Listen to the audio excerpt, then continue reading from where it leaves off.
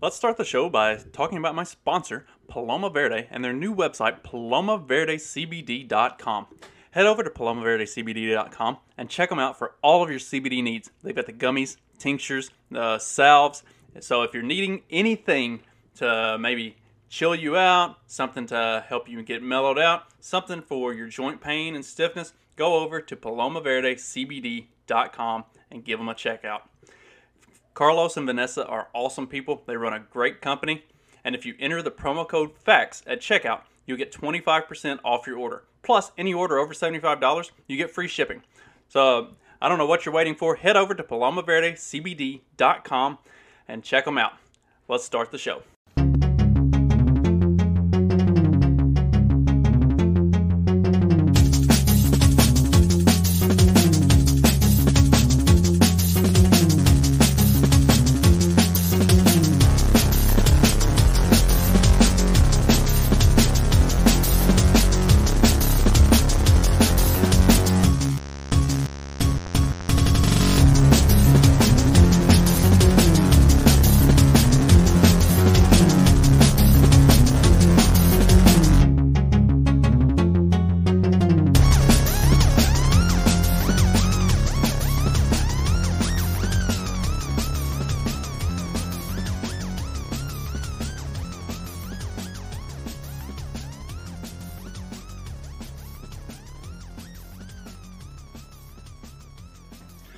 All right, fact check this podcast, and tonight I am joined by Brian P. Otter. Brian is running for U.S. Senate in Colorado. Brian, I'm going to let you kind of introduce yourself, tell us a little bit about yourself and the district that you're running in, and then we'll kind of take it from there. Hello, my name is Brian P. Otter. I am running for the U.S. Senate here in Colorado. I am the Libertarian candidate. I'm running against two big government people who basically agree on everything and are going to argue about their differences. And I wanted to make sure that I was a voice that gets out there to give people an option that will feel good when they vote for someone. You know, an option that actually believes that the Constitution was a good idea and that we should try using it. And as far as overcoming the obstacles that we face in our everyday world, most, if not all of them, are obstacles of government. You know, we could all be richer, we could all have better lives, we could all be healthier if there was less government. So I think that is generally the libertarian talking point. I also want to say that I'm part of the New Libertarian Party, the cool party, the party that actually knows up from down and can articulate a message of liberty. Even if I may not be the best, I'm better than it was. So please give me the opportunity to get your vote. So on that topic, I guess that kind of takes us straight into the kind of the first thing. So I'm assuming you are one of the Mises Caucus, or at least Mises Caucus adjacent libertarians. Is that a pretty safe assumption? Yes. So I started the Young Republicans Club at my high school. I was a big George Bush fan until Ron Paul changed my heart in 2008 and follow up in 2012. And that time in college for me was in between those two presidential elections where I read a whole lot of Mises and Rothbard and Hayek. And I actually became a very libertarian. I'm still a Christian. I still like the word conservative, but I get that word can be used in good and bad ways. But I became a real libertarian at that point. I did not join the Libertarian Party until I found out about the Mises Caucus and what we were trying to do to change the Libertarian Party, because I've always more or less despised the Libertarian Party, perhaps because it seems like their main goal was to argue with themselves. And Republicans and Democrats also argue with themselves, but they can put a face on their public face and go out and support each other and try to get elected. And so seeing that we've changed the party, I want to be a part of it. I want to help people get elected. It's interesting that you brought that up, because I was big into the Republican Party when I was in college. I was a big George Bush supporter, went out and actually traveled to campaign for him in 2004. Started a college Republicans group when I was in college. And I noticed a lot of that same stuff too. Like for the longest time, I really had no use for the Libertarian Party just because it seemed like a lot of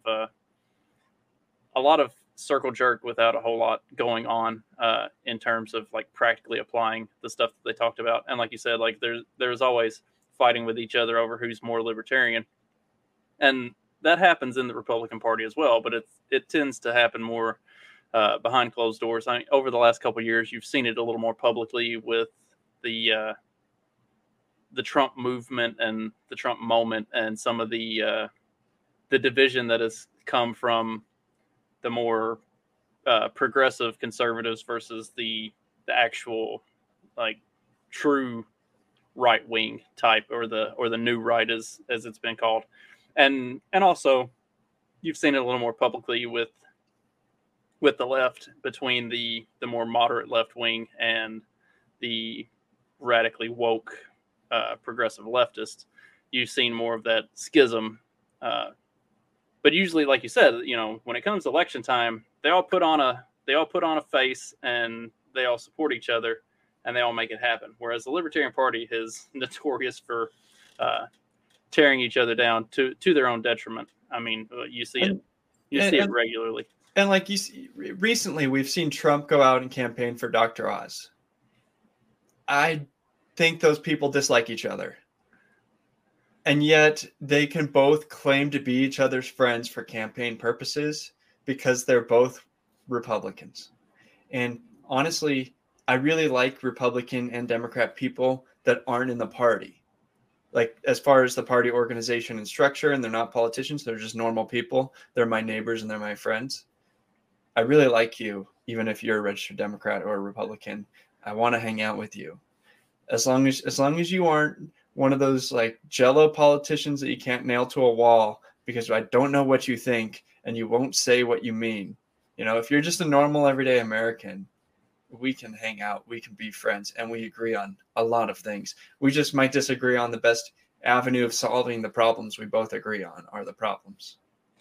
So let's talk about some of those things that you and I in particular are going to agree on. Let's talk about some of your platform and some of the things that you're running on. I know Colorado has typically been a little more purple and leans blue. I'm not sure the particular leaning of the district that you're in. I have tried to do a little bit of research since we had the conversation of having this conversation, and it seems as if it's starting to swing back a little bit more conservative in certain parts of Colorado. So let's talk about some of your platform, some of the things that you believe firmly in, and that you're really using as like sticking points for what you're going to run on. Well, first, let me give anyone listening, here's a background on Colorado. We are like any other state that voted Republican until there was mass mail-in voting enacted. Once you do that, you vote Democrat. Once voting turnout goes into the 80% range, the people who are too lazy to vote on election day but can vote when you give them a month, those people are Democrats.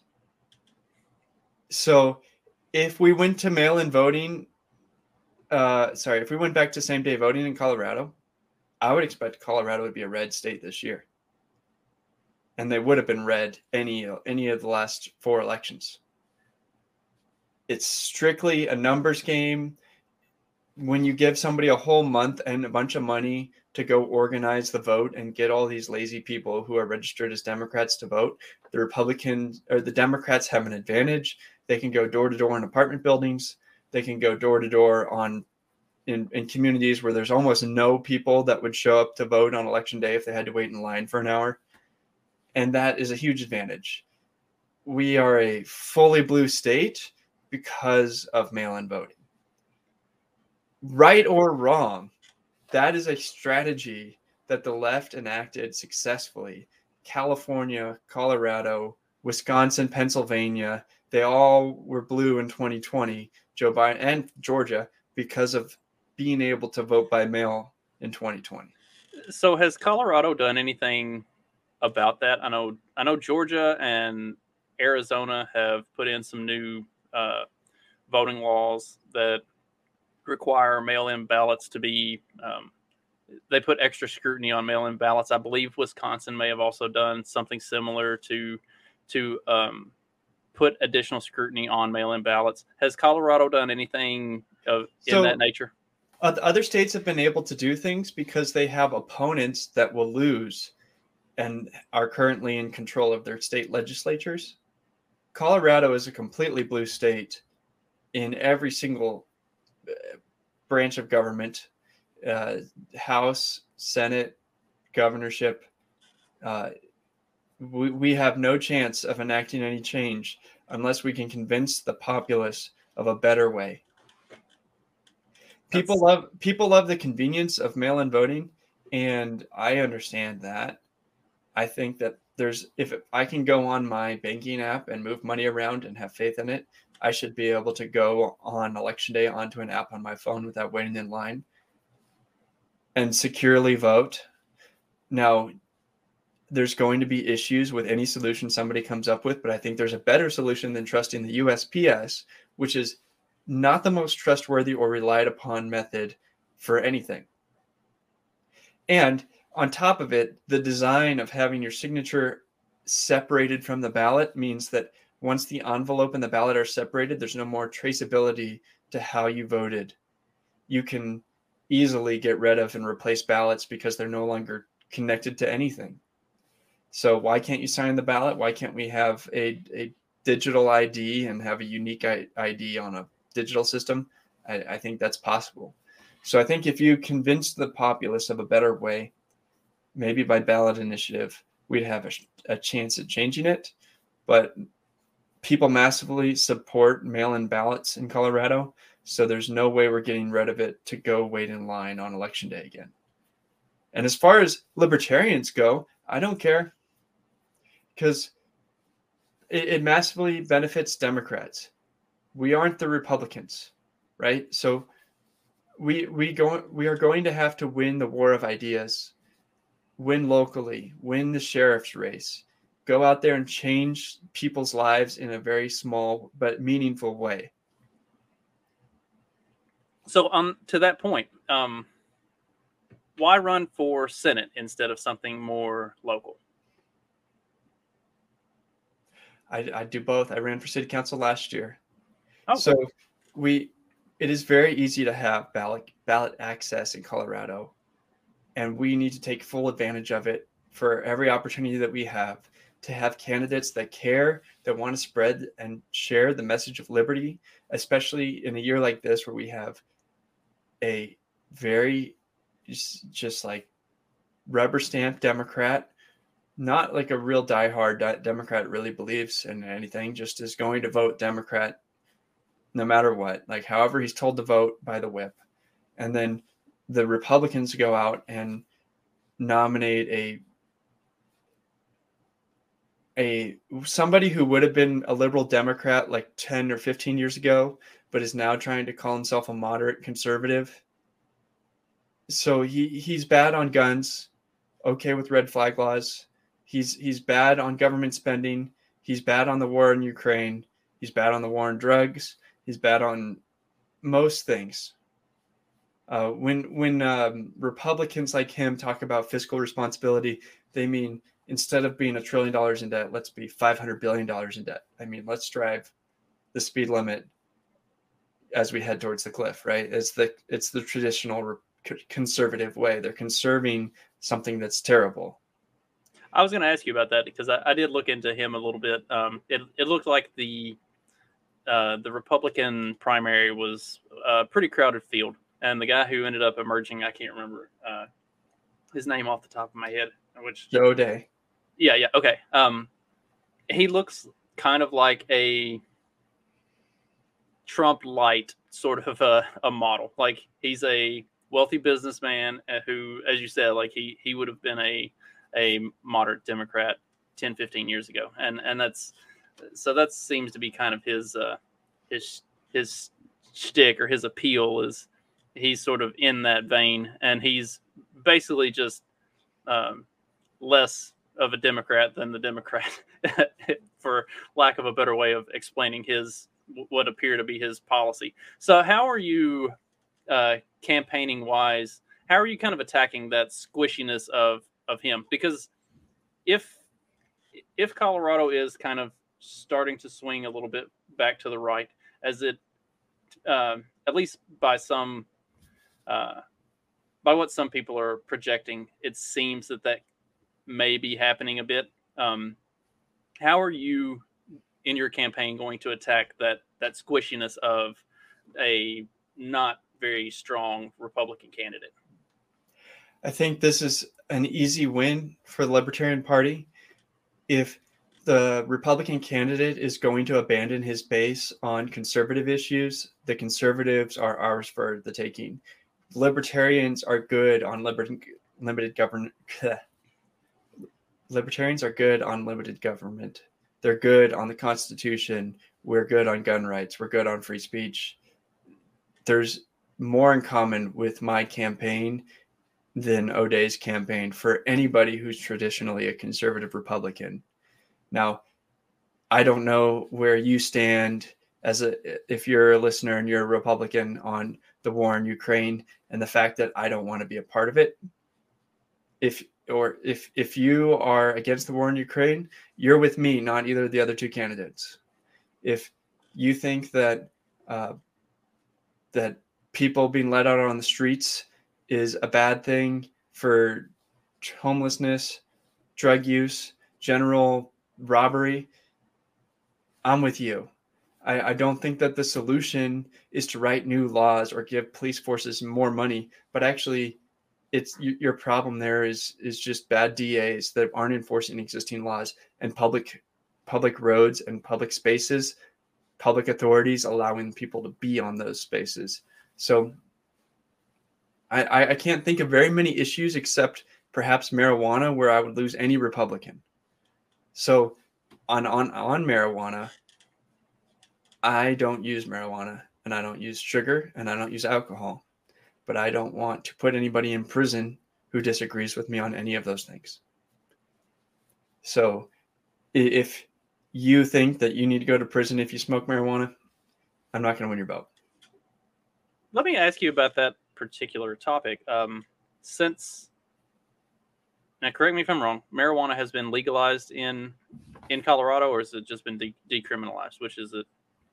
I know you can buy it at dispensaries and stuff like that. It's totally legal at the state level. It's totally illegal at the federal level. Okay, that's what I thought.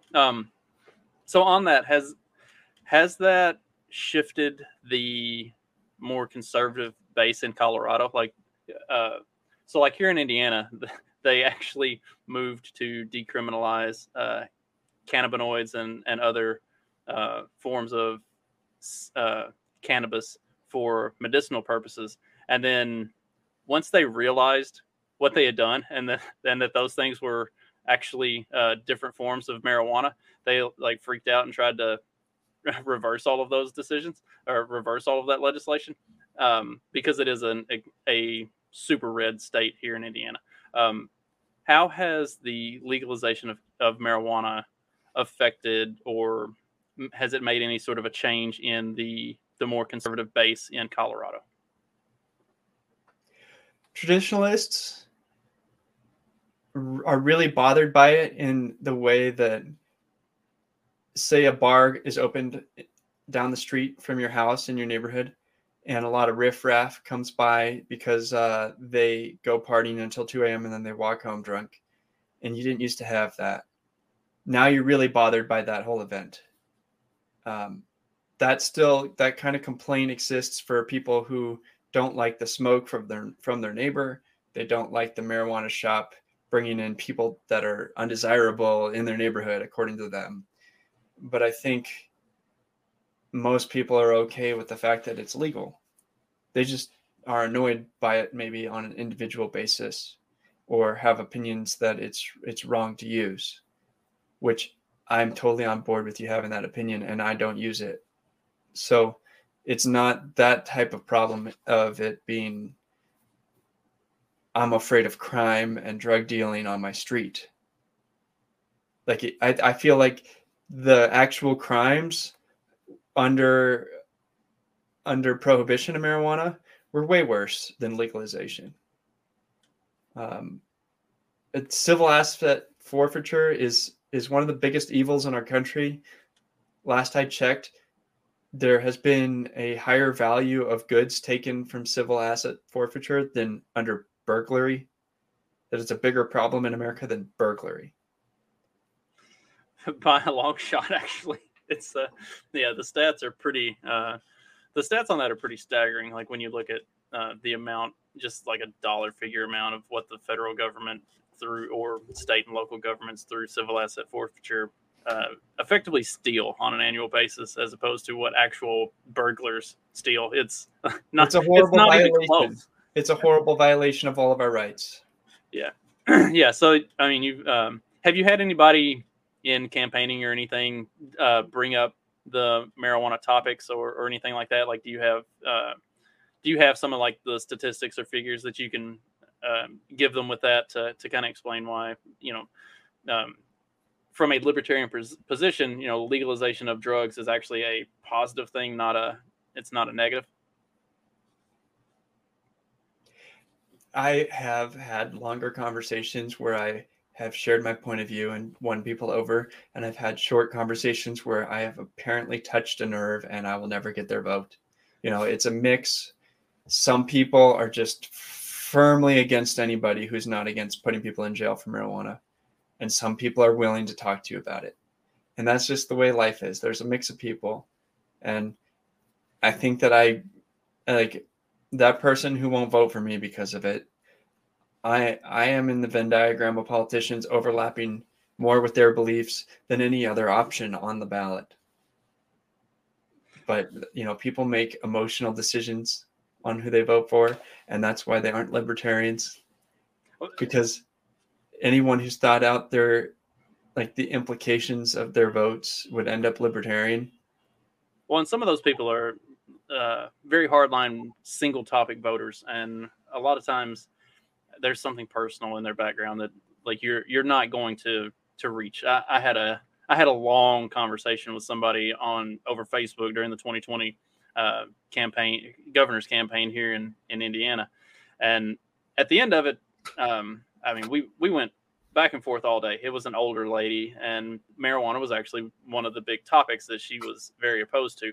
And at the end of it, she was not going to agree with me, but she agreed that I had made good points. So like sometimes that's as far as you're going to ever make it. And, you plant a seed and hope it might actually get spring into something at some point later. And I am glad that we kind of moved in that direction, because with the topic of single issue voters, I like on your website where you list on the issues. The very first one that you have is abortion, and you have a very strong stance on that. Could you kind of elaborate on that and kind of go into that a little bit? Because that deviates from what would be maybe a traditional, or maybe the old school, like more praggy type of a libertarian position. That was something that we really struggled with when promoting the libertarian candidate here in Indiana in 2020 for governor, was that the official libertarian stance on abortion was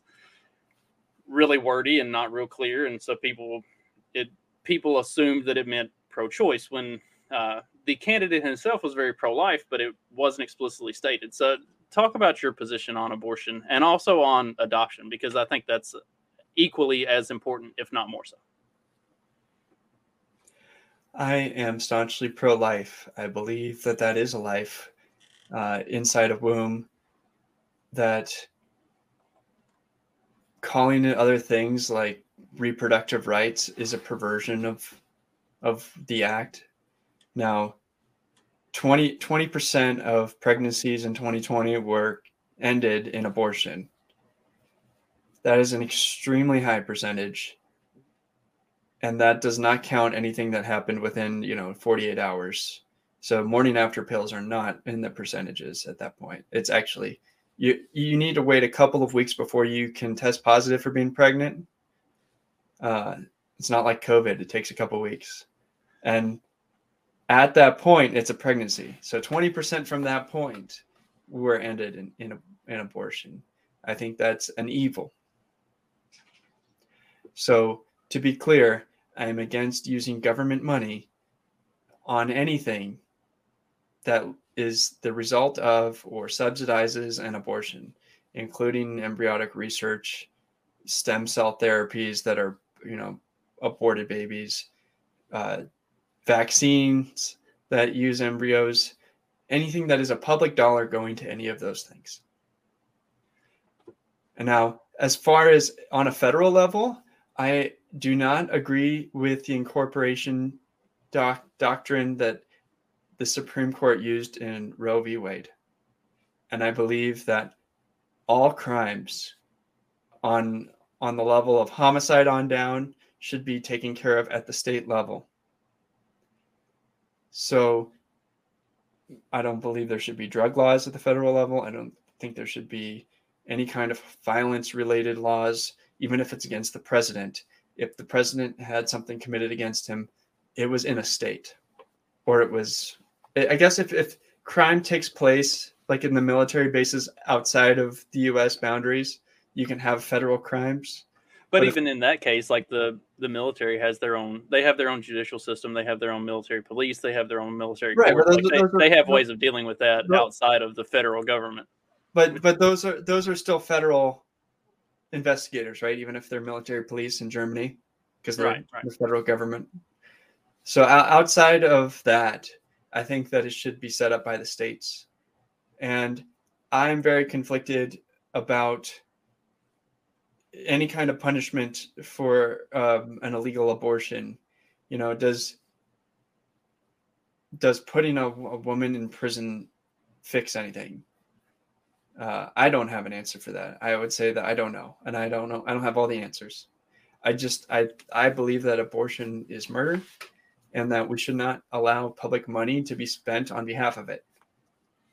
Yeah, anything that the government does in terms of like funding Planned Parenthood or something like that, like that's all the leftists can talk about how Planned Parenthood is actually women's health care and treatment or whatever, but when 80% of what they do is abortions, that's a pretty damning number and explains exactly what it is that they do pretty accurately, I would say. Let's talk about the adoption side of that, because you do have a very strong position on the adoption side, and I have so I have been blessed with way too many kids, so I haven't had to go through the process or looked into it, but I do have friends who have gone through the process of adoption, and it is insanely complicated and ridiculously expensive. And really, I mean, it's a huge burden on both the parent who is trying to put a child up for adoption, as well as the parents who are trying to adopt children. So let's talk about your positions on that and talk about that topic a little bit, because that is the second thing listed. I absolutely agree. So have you noticed people, have you ever met anybody who's gone and adopted a baby from outside of the United States? Yes. There are many reasons why that is a better solution. So first of all, regardless of what the law says, if you adopt a child in the United States that was born in the United States and is a citizen already, the mother of that child can potentially come after you for that child all the way until they are 18. Right or wrong, a family court is likely to take the case, and you have this overhang of a potential birth mother coming to take your baby away. Even if you believe that won't happen, it's a possibility. There's no way to say, here's a contract, you give away all your rights, and you can never sue us. You can never come after us. You can never contact us. Like, this won't ever be fully your baby. There's like something in the back of your mind that says there's a chance this mother could come after her baby. And at the same time, we as people understand that, the original mother might become a different person in 10 years and be ready to take their kid. And that might be what's best for the child. But as someone trying to adopt, you want to adopt somebody because you want a child. And you might want to raise them as your child and not tell them that they are adopted, or however you want to do it as the parent. And so if you go outside the country, it's just simpler.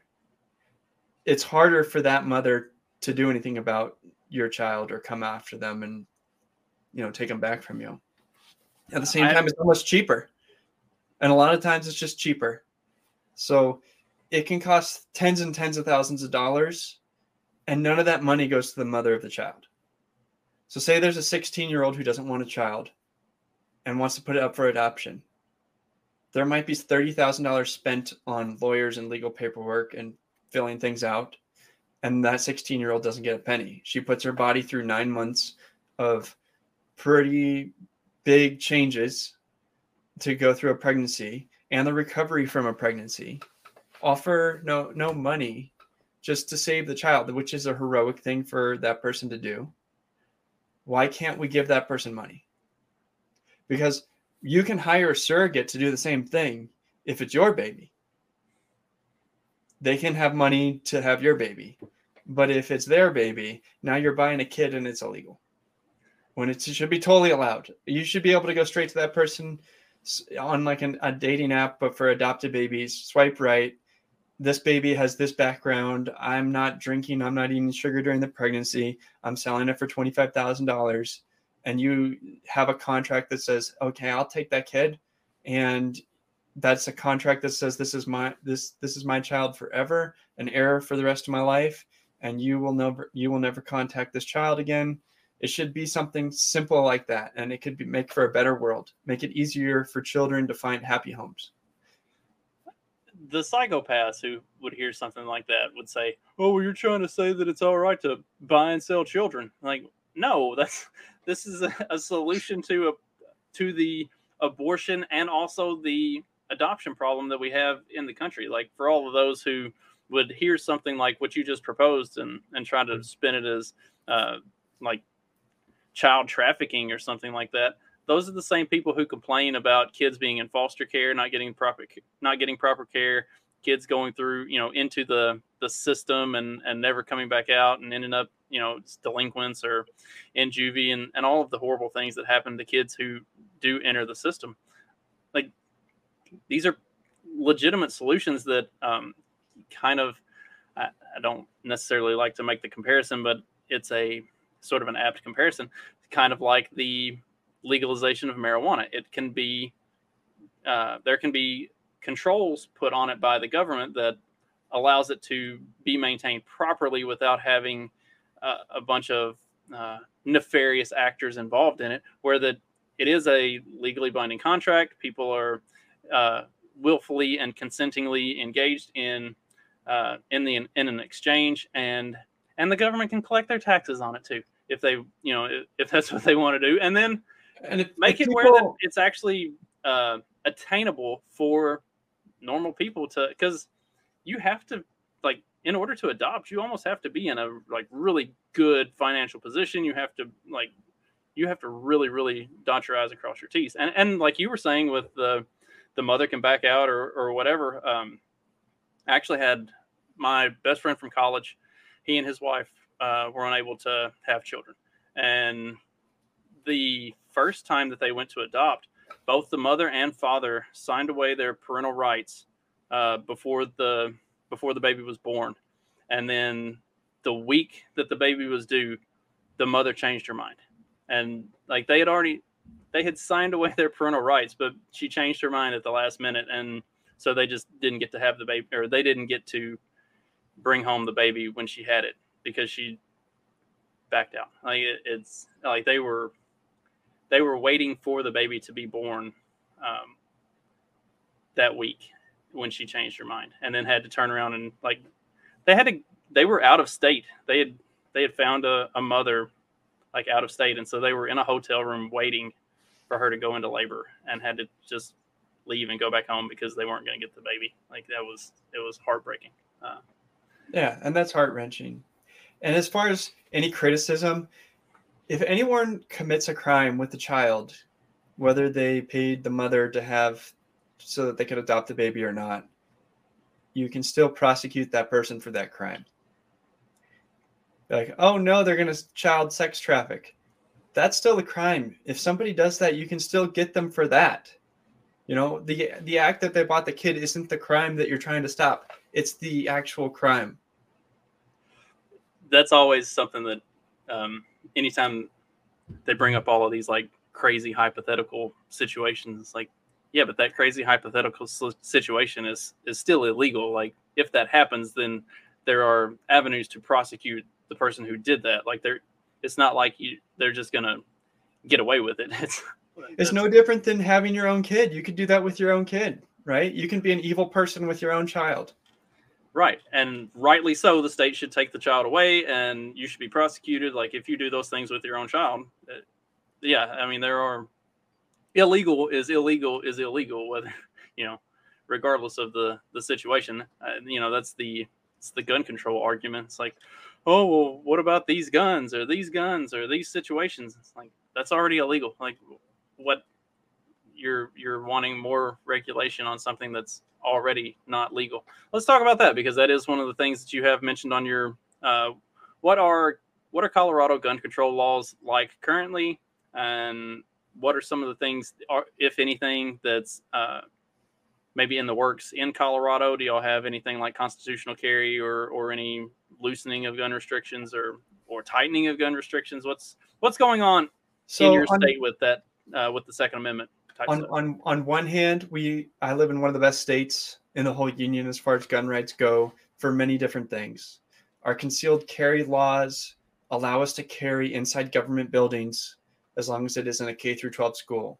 So you can carry on college campuses that are state campuses. You can go in a courthouse, anywhere that does not have a metal detector at every single entrance. You can carry inside of, but that is not. That is a licensing program where you have to go get a concealed carry permit. Now, at the same time, we also benefit from the fact that, unlike California, which just had all the CCW registrations leaked, Colorado does not have a statewide registration. Every county has its own separate registrar of CCW holders. And so if I get pulled over by a policeman who is not from my county, he does not know, or she does not know, that I am carrying. So that is a complete benefit for everybody's privacy. It's a limited number of people who know that you are concealed carry permit holder. Now, on the other hand, there are all sorts of illegal gun laws in this state. I don't have a record of every single one, but for instance, you can't have more than 10 rounds in a magazine. Yet that is easy to skirt, like Cheyenne is 100 miles away, Wyoming. Anyone who wants to get one can. It's just a hassle. Or they sell repair kits that are just, flagrant. You could walk into a gun store, here's a repair kit, and then you make your 30-round mag at home. But, you can't have a 30-round mag just shipped to you from an online broker. And so that's annoying. And then there's other specific cities that have banned open carry or different kinds of guns. Like Boulder has tried to say that AR-15s are illegal to have. I never keep track of the status of the court cases of what has happened and what hasn't happened, and when it is legal or not legal to have things in Boulder. Basically, don't go to Boulder. That is the moral of the story. I actually went to Boulder one time, and that was kind of what I took away from Boulder as well. Okay. This is like fun place to walk through. Don't think I want to spend any significant amount of time here. We have some pluses and some negatives. So we're better than most blue states. We're not as good as some red states. We could do better. I would go for open and concealed carry for everybody and no red flag laws, no ATF. I would like to get rid of the ATF and not replace it with anything. Everything they do is unconstitutional. Their entire existence is unconstitutional. I believe that felons who have served their sentence and are allowed back into society should be even with the rest of us with their rights. They should have the right to bear arms again once they are released from prison, especially since they are the most likely people to live in crime-ridden neighborhoods where they might need a firearm. And if you say, oh, but they're felons, we can't trust them, well, maybe you let them out of prison too early. Maybe mass murderers should not be allowed back on the streets. Perhaps right, like a lot of a lot of the felons who aren't allowed to have guns were nonviolent offenders who did some stuff that they definitely shouldn't have been doing, probably, or even in some situations weren't doing anything necessarily wrong at all, and just happened to be doing something maybe that the state doesn't like, but that didn't. There's many things wrong about the prison system, but one of the worst parts is the fact that you remain a prisoner after you get out in many ways as a second-class citizen. Yes, that is absolutely. I'm a former employer of mine was a big second chance employer, and we would employ people who had gotten out of jail and were living in halfway houses and everything else. And that's the biggest thing that I saw with those guys is a lot of them honestly didn't do anything bad to begin with, like wrong place at the wrong time, caught up in some bullshit, and then they're constantly punished by society for forever, really. I mean, even the ones who have been out for a long time, like it still hangs over them to some extent for decades. So yeah, that is. Is there anything in the works in Colorado to maybe move in a different direction on that? With Colorado being fairly blue, and with blue states supposedly being more ACAB or whatever you want to call it, like trying to move for, supposedly blue states want to try to move for criminal justice reform. Is there anything like that going on in Colorado currently? I don't know. I haven't heard of anything large. So if there is, I'm just out of the loop on that. That doesn't surprise me. The red states are all about back the blue typically, and blue states are all about criminal justice reform, except that they don't actually do anything to enact any level of criminal justice reform. Let's head on some. So us as libertarians, we're for actual criminal justice reform, not just not prosecuting laws, right? Letting criminals out and not prosecuting laws. How about we change the system? So with the legalization of marijuana, did that result in anybody's sentences being commuted or anything like that? I think some, especially for public relations things. Jared Polis let some people out who are on longer terms for that type of crime. I don't know how many, but there's still federal prisons where people are serving a very long time for crimes where the states where they committed them are now be legal. That's something that I need to spend some time looking into the numbers on that, because that is something that since that has become a more popular thing here over the last decade or so, with legalization of marijuana in different states or decriminalizing it in other states, to look and see if people are actually getting let out of jail. I'm sure what they probably do is they tag on like a gun charge or some other type of a petty type of charge to keep those people in prison, because at the end of the day, it is a money-making scheme for the government. Let's talk a little bit about the campaigning itself. How did you decide to run? Like, what kind of led up to that point? And then once you decided, what were some of the steps that you had to take in getting a campaign off the ground and getting going? Do you get any support from the Libertarian Party of Colorado or from the Mises Caucus or anything like that? And what have just been some of the challenges that you've run across with managing life and campaigning and everything else? So I ran, I don't know if the word successful is right or not, because I lost. I ran a good campaign last year for city council. I got 45% of the vote. I knocked on 4,000 doors, which was all the doors in my district for my city council race. And I raised, I don't know what it was. Say it's like between $13,000 and $15,000, I think. I felt like that was a successful first round of campaigning. And I learned a whole lot about how it works. Then the state convention, there was an opening to run for Senate, and I asked to do it and got support from the party, from both the Mises Caucus and the state party. I'm happy to be a part of this slate of candidates that we have in Colorado running.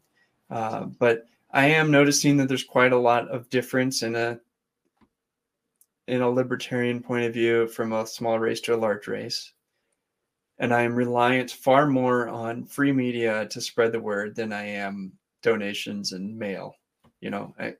One piece of mail would be bigger than my entire budget. So it's not going to be in the plan. The plan is going to have to be, maybe a couple of billboards and a lot of free media, a lot of podcasts, a lot of radio shows. I have a long list of radio shows that I'm trying to call into to get on a weekly basis. It's going to be more of a mass market, get the name out there, social media, digital media, that type of campaign. And I think I still have a lot of growing to do as far as producing one that's successful. I realized that I need to work in a more of a coalition mindset. There are existing groups, PACs, political groups, church groups, gun groups that I need to put together behind my candidacy. That is going to be a bigger multiplier than anything else I can do. People that respect this group, see my endorsement, can vote for me because of it. So I'm spending my time focusing on those types of endorsements. People who are respected, honorable, or leaders of groups to put their endorsement behind me. So with your city council run,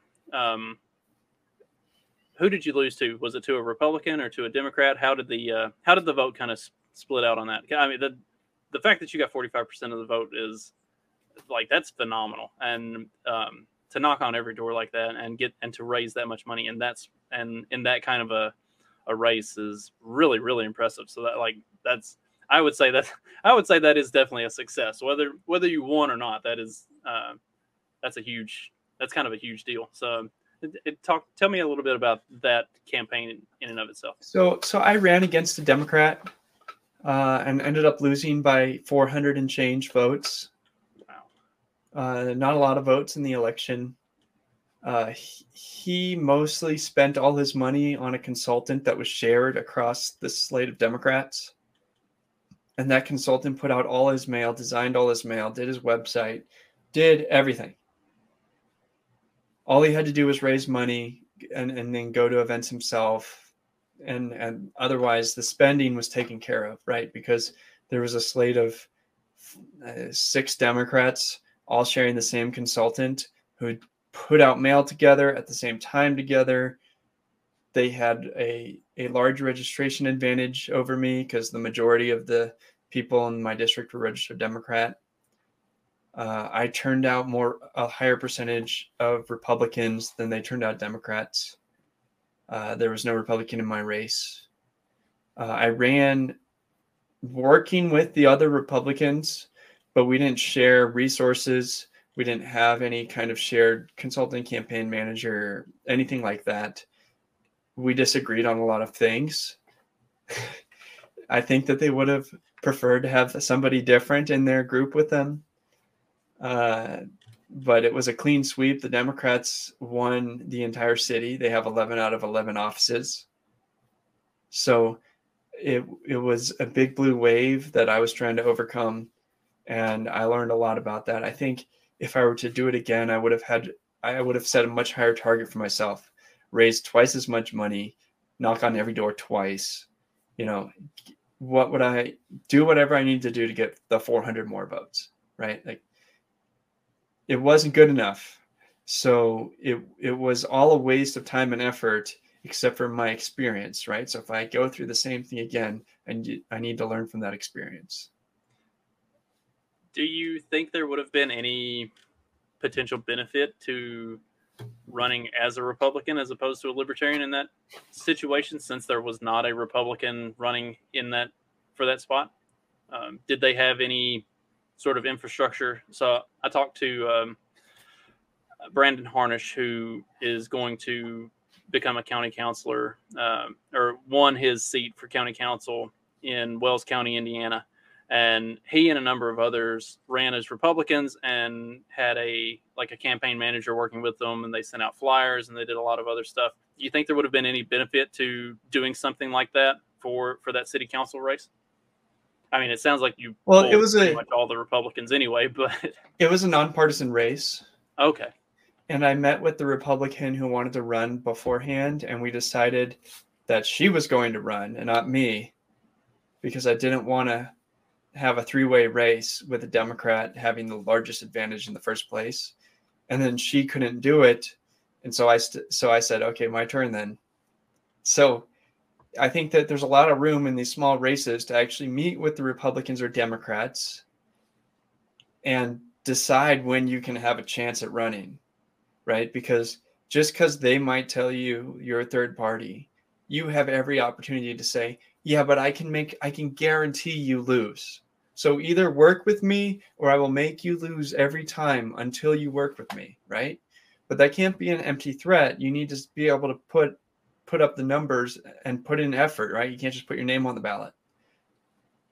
But if you're pleasant and work with people, you can make sure that libertarians have good opportunities to be elected. So do you see this Senate race as a potential to kind of create that sort of an inroad, especially if Colorado is starting to swing back red? As you know, I can't remember where I saw that. I read an article that talked about a few different key states that I don't believe that we're swinging back red, right? I think that the national environment might be a red environment nationally, right? Biden's doing horribly. So Republicans might, on a relative basis, do better. But that doesn't mean the state changed, right? Like, it's not like a bunch of conservatives moved here, Republicans or libertarians. And my goal in this race is to bring together a coalition of disaffected voters who hate both options on the ballot. Look, you believe in gun rights, free speech, you're pro-life, and you believe that the government spends too much money and the Federal Reserve is a problem. If you believe in any of those things, I'm your only candidate. So I want to collect all the votes of disaffected voters, tell them that they should not throw away their vote on a Republican this year, that they should support a candidate that actually is a protest vote, showing that our votes add up to a big number. That they need to listen, that the Republican Party should listen to its base, or the Libertarian Party is going to become the second largest party in the state. Which I would prefer that. I'd prefer the Libertarian Party become the second largest party in the state, and the Republican Party becomes a minor party, because they haven't represented anybody. We are actually moving in that direction in Indiana, where the Libertarian Party is becoming the second, where the Libertarian Party is becoming the second party, as opposed to the Democrats, because the Democrats in the state have been so out there and incredibly progressive, and they only seem to be representative of like the really big cities like Indy, and that's about it. So that is kind of moving in that direction. And if the Republican Party is not actually living up to representing its base in Colorado, then that should, I guess. So I tend to lean in the more post-libertarian type of mindset. And if you have a significant problem with bad Republicans, which is what it kind of sounds like, then yeah, you need somebody who's going to push them to stop being bad and kind of get their shit together and acknowledge that either you can start to represent your base in the correct manner and actually be conservative, actually promote the ideals and the priorities and the principles that you claim to stand for, or you're going to be relegated to losing forever. So, or how about if you're going to lose, you lose with principles, right? How is the Republican Party any different than the Libertarian Party in Colorado? They lose everything. The Libertarian Party has as many victories on a statewide basis as the Republican Party can say they have. You know, the last Libertarian governor and the last Republican governor are such a long time ago that who cares, right? Like, you might as well say what you believe in, even if it means you lose. Even if you're John Brown 10 years too early for the Civil War, right? You say what you believe in. Do what's right, not just trying to say what you think will get you elected and stand for nothing. Brian, I really appreciate you taking the time. Why don't you give your plugs, tell people where they can go to find out more about you and donate and help you out and everything, and we'll get out of here. Hey, if you're still listening to this, you're one of the few people who needs to put up some money for my campaign, help me get some headshots and commercials. I promise to make them funny. I promise to try to make them as hilariously libertarian as I can. Please go to Piotr.com. Sign up to be on my email list. Give me $10. Stay in touch. Be a part of my community. I'd really appreciate it. Brian, thanks again. This has been a great episode. And for anybody who is still listening, be sure to tune back in on the next Monday, where I will have a brand new episode with Trey 50 Daniel, who has actually been in the chat during this episode. He and I are going to talk about movie and television adaptations of books and comic books and video games and how they stack up canonically, and do we even care if they stack up canonically. So thanks again, everybody. See you on Monday. See you later.